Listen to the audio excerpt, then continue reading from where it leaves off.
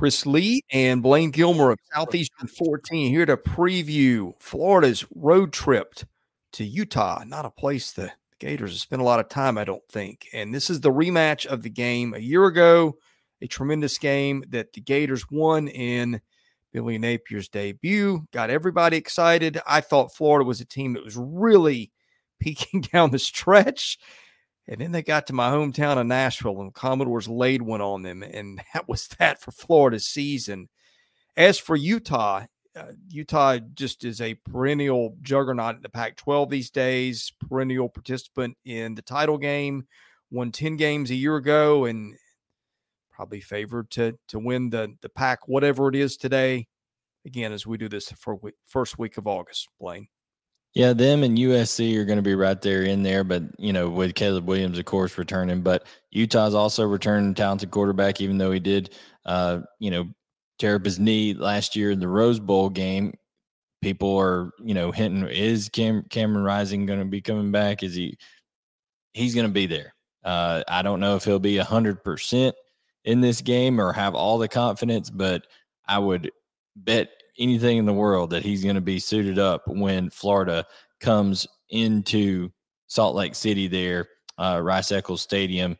And I just think that this is a game that he and his teammates are looking forward to. But Chris, this is this month. It is in the month of August. We have football on a Thursday night this month, 8:00 Eastern out in Salt Lake City. So I'm very, very excited for it.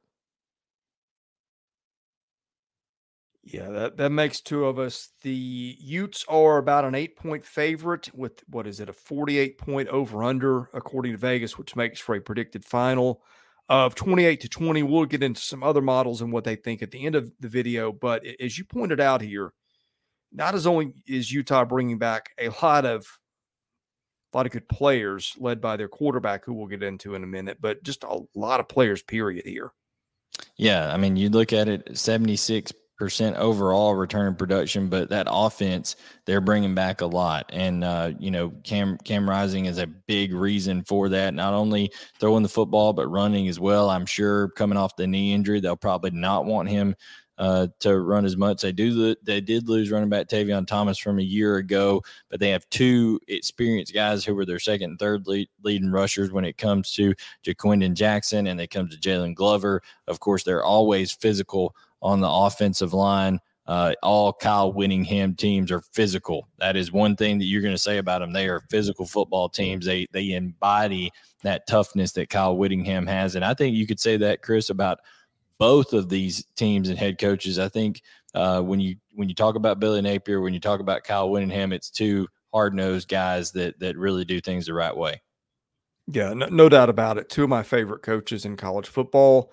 Let's get into when the Gators have the ball, because, boy, it is a different conversation than it was at the end of last year. Florida, of course, will be breaking in Graham Mertz as their quarterback to replace Anthony Richardson, who went 4th overall to the Indianapolis Colts, a phenomenal athlete. And the coach. That's a different story. Yes, but anyway, Ricky Pearsall comes back. He was the best receiver a year ago. They've got some other guys back. I think the running game was where Florida's bread was buttered last year, and I think will be again this year. I mean, look, Mertz was a 4 to 5 star recruit out of high school. So you never know, although he's 4 or 5 years into his career. So you would think if we were going to see it, we would have seen it more consistently by now. But fans are looking at this graphic here. You see that the yards per rush play, and you may say, hey, wait a minute, Utah only gave up 4 yards a rush a year ago. Well, this is rush play.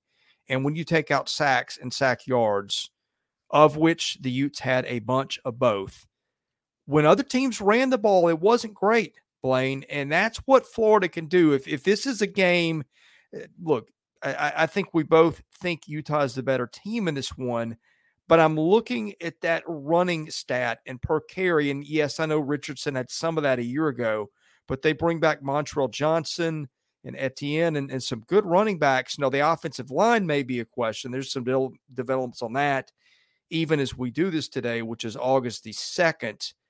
But I think that is Florida's key to the game here. limit the turnovers, which it did a year ago, 1.7% of snaps. And Utah did a pretty good job of forcing turnovers. 3% is an elite rate at forcing turnovers. But if you're sitting here saying, hey, wait a minute, why is the spread as low as it is, given what these teams bring back at certain spots and what they did a year ago? That might be your answer.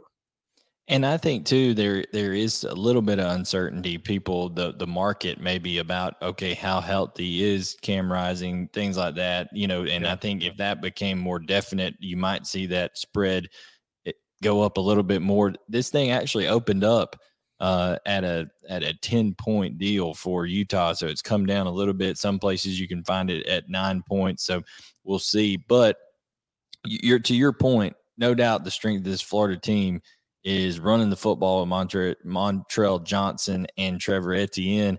Now the question is, can you have that same movement up front? You don't have the same offensive linemen from last year.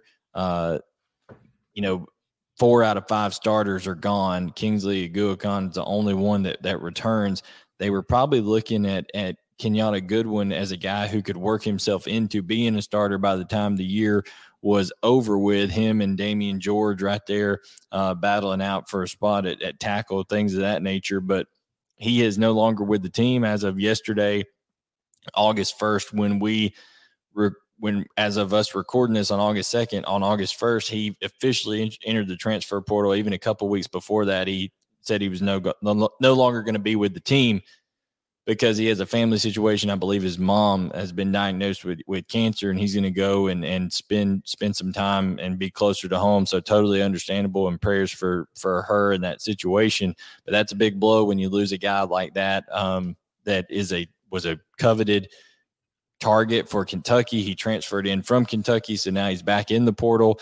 And really, that's the question there, Chris, is how does Damian George fit in? He was a guy who never reached that potential, even though Nick Saban and company said he had a lot of it at Alabama. He never worked himself into being really a guy there for Alabama. They do bring in a big transfer there in Micah Maskua. So from Baylor, he's a physical guy, so he brings some experience where he'll be right there side by side with Aguakon. So, that does bode well for the running game. But the reason that we talk so much about the running game and about the offensive line, Chris, is because they're kind of devoid of weapons on the outside, with Xavier Henderson having transferred to Cincinnati out of the program. Ricky Pearsall is a guy who came in last year. He's going to be looked at heavily. Marcus Burke. Does Caleb Douglas step up? He had some good plays in the spring game. Andy Jean is a true freshman that they're going to be looking at to make some plays. And then they've got another speedster freshman, Aiden Mizell. Maybe he works his way in there, but not a lot of household names as Florida's typically known for at the wide receiver position. And when you've got some uncertainty, whether it's Graham Mertz or maybe Jack Miller ends up playing whoever at quarterback, when there's uncertainty at that position, it would help to have some really good pieces around them when it comes to tight end and wide receiver. And Florida just quite simply does not have those this year. Yeah, and speaking of names, Utah lost one in Clark Phillips, one of the best defensive backs in the country, but they bring back some good ones. Utah's got a couple of potential all Pac-12 defensive backs and linebackers too. They bring back most of their defensive line. It wasn't an outstanding unit last year. If you look into the yards per play, the plays per game, though, just other teams weren't on the field that much. I don't know what the third down rate was, and that turnover rate may have a lot to do with it when you can't hold on to the ball, which they did a great job. And the sacks too. I think that's probably it. Between the turnovers and the sacks, that's a lot of ended possessions right there. So that's probably your key. But yeah, I think we're going to have Utah having the edge on that side of the ball, with Florida having so many questions. Other side of the ball, I think Utah is certainly going to have the edge. You mentioned Cam Rising, one of the better quarterbacks in the country. They ran the ball really well a year ago, and they've got a lot of their better guys back. They didn't get sacked a whole lot. Meanwhile, Florida, you just look at that defense. It's not the typical Florida defense with the names. I guess you got Jason Marshall in the defensive backfield. They've got a couple other guys there. They're pretty big up front in some spots. And look, that state's got a ton of talent, and Florida's always going to have athletes, but it just hasn't been the Gator defense that you and I think grew up watching and respecting. Yeah, I think in terms of name recognition, there's no Brandon Spikes out there, things like that. But when you're talking about guys who I think Florida's going to be good up front, I really do. I think they've got enough talent, enough size, enough influx of some young guys that can help out. Whether it's a Kelby Collins coming in and being able to fortify some depth and play in there, but whether it's Princely Emulamele and I will butcher his name every time, but I'm just going to refer to him as Princely U at Jack. He's a guy that they look at, kind of a leader on that defense, a guy that can do a lot of things for him, that versatile position. Sometimes he's a stand-up guy, sometimes handed the dirt. So it's going to be incumbent that he plays really well. Of course, they got Desmond Watson, all 430 pounds of him coming back, Chris. And I've never seen that big a man wear that small a number. That 21 looks like it's just itty bitty on that big jersey over there. So it's going to be interesting to see that once again. You love seeing a big guy wear a small number. I mean, that's fun stuff right there. That's what college football is all about. Justice Boone up front is a guy they feel like they can count on. But I think the one that everybody's most excited about is Cam Jackson, who's transferred in from Memphis, Chris. 6'6", 371 pounds, and can move really well, was productive at Memphis. So I think Billy Napier and company have a lot to be excited about up front. And what that's going to do is, like we said, Utah lost Tavion Thomas, right? And they're having to break in a couple running backs that are stepping into bigger roles. Cam Rising's probably not as likely to run with that knee injury coming back first game. So if Florida, as we talked about South Carolina against North Carolina in that preview, which you can go watch, if Florida can make Utah one-dimensional early, and that'll help out those people on the back end there for Florida. So that defense just needs to focus on stuffing that run early for Utah, because Kyle Whittingham's going to want to establish that early. Well, Florida also added R.J. Moten, who was a regular at Michigan. He's at a safety along with Miguel Mitchell. Those guys may be fighting for that same spot. Mitchell was a kid who played as a true freshman and played a lot, I think, as the year went along. So he returns to start there. They've got some. I know I'm forgetting somebody. Who is it? They added a linebacker, Terahata Mitchell from Ohio State. That's one. And Kamari Wilson's the other guy, a talented safety that's a 2022 kid who also played 13 games. So there's a case to be made that Florida's getting a little older and has got some talent in the secondary. But look, the criticism and why Dan Mullen got fired at Florida was because the recruiting wasn't good.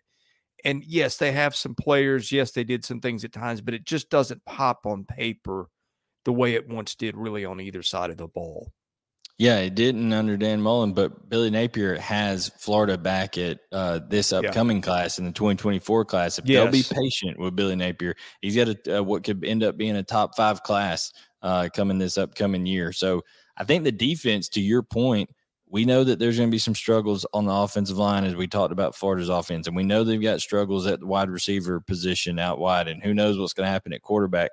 But I think you can depend on this Florida defense to be good week in and week out. I really like what they have up front. I think the new piece of Mitchell in there from Ohio State at Mike linebacker is going to help out a good bit. And then, like you said, some experience now on the back end between Mitchell, Wilson, and Marshall back there in the secondary. Even Jadarius Perkins is a guy who's been around a while. So I think Billy Napier's got more experience. He's got more of a thumbprint, on this team. He's brought in Austin Armstrong as his defensive coordinator that everybody is very impressed with, a young guy that's kind of cut from that Saban tree line there, and he's very aggressive, brings a lot of energy, really team building type guys. So I think that can always be big, Chris, when you have a change, a defensive coordinator, bring in a guy like that, a young guy that can relate to the players and be energetic. So I think Florida's going to be good on defense. All right, let's give some picks here, and let's look at some other models, including a couple that we've got that we've made. The computers are bigger on the Gators this year than I would have expected. I've seen a few that have got Florida as a top 30 team.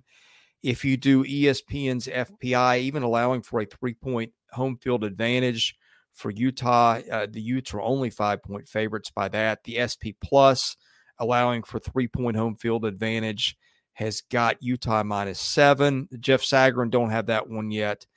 Of course, the line again, -8 and a 48-point over-under. That says 28-20 Utah. And then finally, our predictive model, one that does the score, has got 34-24. And the other one that just does the spread is close. It's got it -9. Look, if you're Florida and you're going to win the ball game, it's going to have to be ball control and turnovers. But that's just kind of a narrow path to victory. I just see Utah being at home, just having so much more explosive potential. I'm a big Andy Ludwig fan now that he is out of Nashville and no longer has the Derek Mason handcuffs on him. He's done really, really well at Utah. Just a balanced guy. He's got a pretty good little bag of tricks. I just think Utah's got so much more firepower than does Florida. And I think a 10-point Utah win is along the lines of what we'll see. And it might even be more. Yeah, that 4-2-5, definitely always a 4-man front that Kyle Whittingham likes to employ, especially not having the escapability at quarterback like Florida had last year in Anthony Richardson. Because remember, he made some Houdini-like plays and really got the Heisman hype train rolling after that game in Gainesville. But even though I think Graham Mertz is going to be a little bit better than everybody thinks, because I think he's been around and Billy Napier's going to do some good things with him, he's just not the same special athlete that Anthony Richardson was. And to my point on Kyle Whittingham and that 4-man front, I think that's going to help stymie the Florida run game and those really talented running backs, and then put even more pressure on the road. Graham Mertz early on in the season, it's going to force those wide receivers to win one-on-one matchups early, and I just don't know if that's quite in the cards yet for Florida. I do think that people need to be patient with Billy Napier because, in the next year or two, Florida is going to get enough guys and reinforcements are on the way through recruiting, but this is not going to be the start to the season I don't think that the Gators want. I agree with our model. I would at least make it a 9-point game and probably higher. The score prediction, like you said, was 34-24. I'm going to go a little bit more than that, but I'm going to take the under a little bit. I don't know if Florida is going to score as much on that. I'm going to take Utah to win this game 34-20. Yeah, I could see that. Yeah, I'm really big on Billy Napier long term, but it's a work in progress, and they've got a lot of progress to make to get to where I think they can be. So in any case, we're going to preview every single SEC game this season. Best way to catch those, hit the subscribe button. If you hit the like button, that also helps our analytics. We cover baseball, football, and basketball in the SEC year-round. He is Blaine Gilmer. I am Chris Lee. We're Southeastern 14. Thanks for watching, and we'll see you again soon with more SEC football content.